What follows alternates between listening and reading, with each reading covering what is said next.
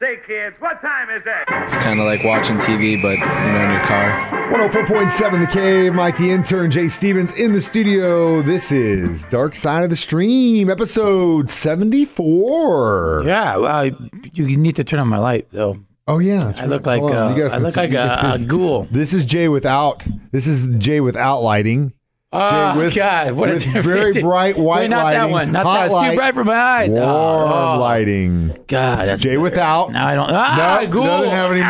Doesn't have any more there. Back to that warm, soft. Time. He likes the soft lighting. If you go in his house, there's nothing but soft lighting. Nothing but stage lighting around my bed. No, that's not. That's different. Mirrors and stage lighting around the bed. Yeah, but it's all warm light. Big hit. It's big hit with everyone.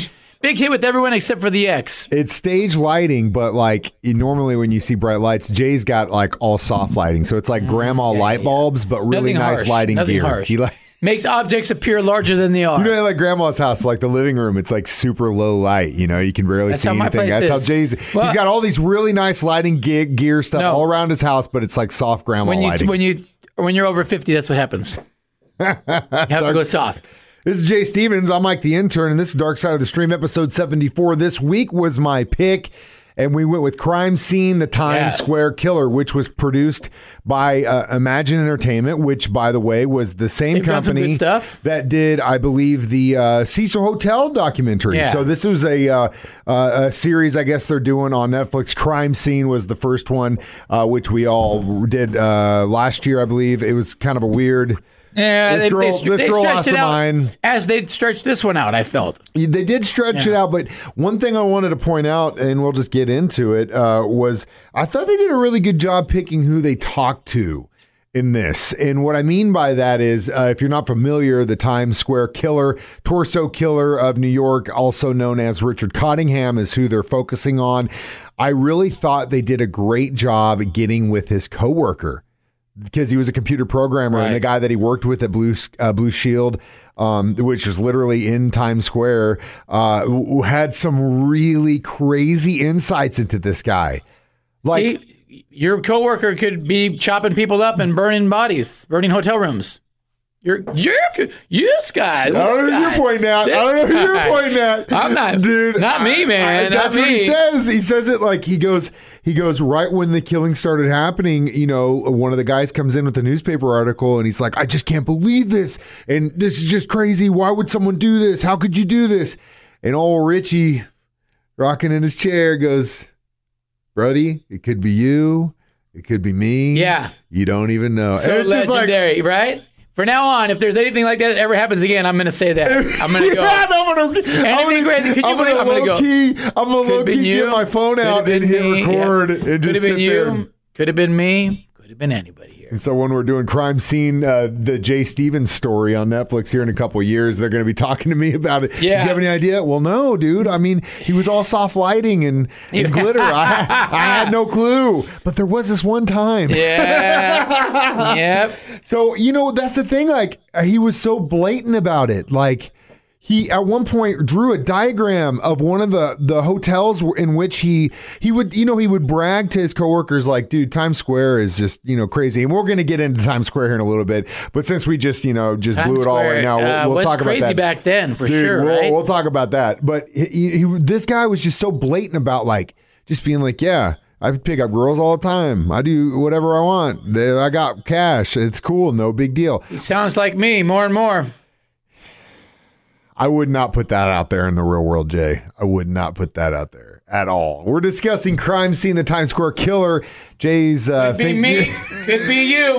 Yeah, could right. Be any of us. You guys hear it here first. We might have a serial killer on staff here at 104.7 The Cave. 104.7 The Cave. Mike the Intern, Jay Stevens. We are back in the studio. This is Dark Side of the Stream, episode 74, doing the Crime Scene series once again, the Times Square Killer. Now, I knew a little bit about Richard Cottingham and what he had done going into this, but I did not know that this documentary would just literally it was almost 90% about what Times Square was in the late 70s and early 80s until they cleaned it up. I was watching it. It was slow. And then all of a sudden it turned into the history of porn. Jay's and I perked right up. Jay's like, I had to stop. Mike, this sucks. And then you start talking about live sex acts. Jay's like, what? This basically talks about the first porns and how it all came about. The Disney World of pornography, basically, in the middle of Times Square. Too late. And on the wrong coast. It started out slow where you could get little peep windows and guys could sit there behind the window and look at girls and be like, oh, hey. Well, then they kind of lowered the glass a little bit. Then they let hands go through and all kinds of stuff. Jay, let me ask you a question. Could you actually do the live thing in front of a bunch of people?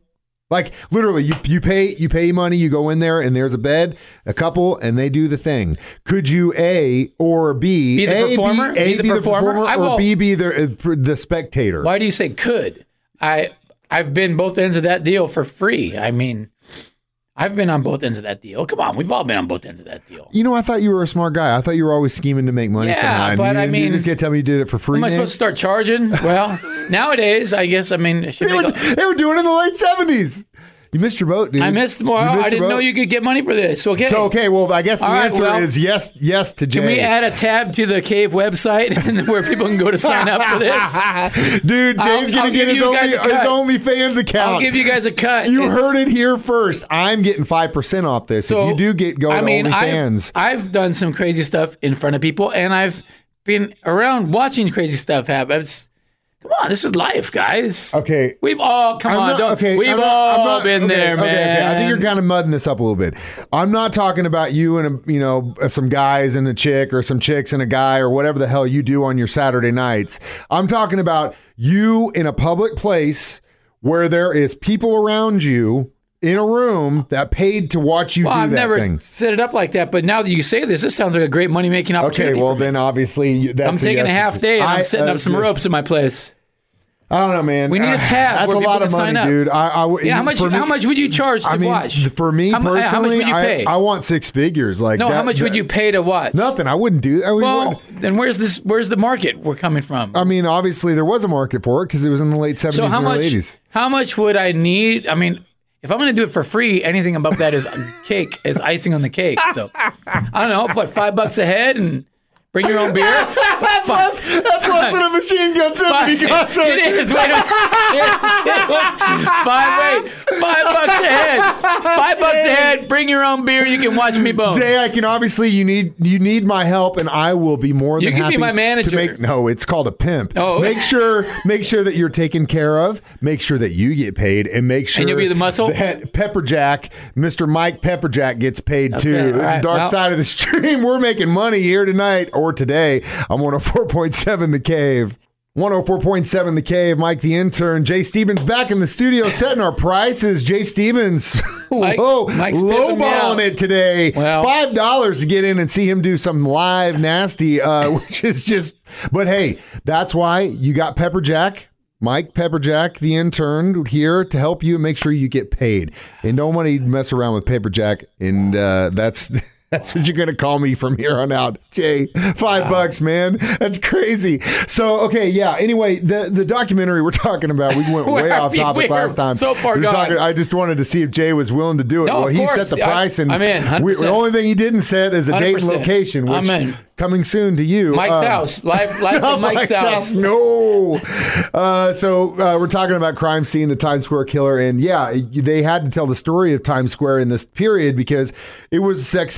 You could literally get anything and anything you wanted. The cops didn't really do a whole lot. All they did was warn people, hey, don't be out here past 6. If you are, good luck to you. It sounds like that's where the magic happens after 6, man. Oh, man. Well, and it let a guy like Richard Cottingham, who obviously had some issues, come in here and do whatever the hell he wanted for decades. Now, after he was caught, which, I mean, the story of some of the survivors, man, I'm surprised he even had survivors, to be quite honest with you, but he did, and that's inevitably what caught him. Some girl screamed loud enough, got a maid's attention. He went back to a hotel where he'd killed someone already before. Big mistake. But at this point, I think he just thought he could do whatever the hell he wanted. Didn't we learn anything from Scooby-Doo? You don't return to the scene of the crime. You do not return to the scene of the crime. But, dude, he was active as early as the mid to late 60s.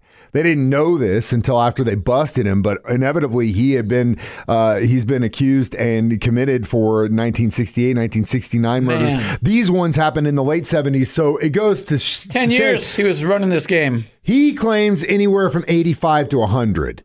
He's got 11 on his docket, but I would say probably 40 or 50. I mean, the sad thing is they meet with the one of those the advocates for the prostitutes that had been killed, and it was so freaking horrific to what they called them, but it was basically like it was no human involved, and that is after someone dies, the police call it no human involved, which means they don't know who it is. They don't have any relatives that are coming forward to say who they are. And there are hundreds of these females in that area from that time period. I guarantee you Richard Cottingham wasn't the only one active in this time period that probably may have gotten away with doing a little bit of killing.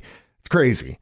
It's horrific. And that goes hand in hand with Jay's $5 cover for his little show he wants to put on, because that's inevitably what happened. At first, it was, whoa, this is crazy. A lot of people like doing the Plato's Closet thing. Yeah, the Plato's Closet sounded like a fun place, man. Yeah, right, dude. I'm glad you bring that up. Right doing it, I'm glad you bring that up because we're watching it. My wife and I are watching it.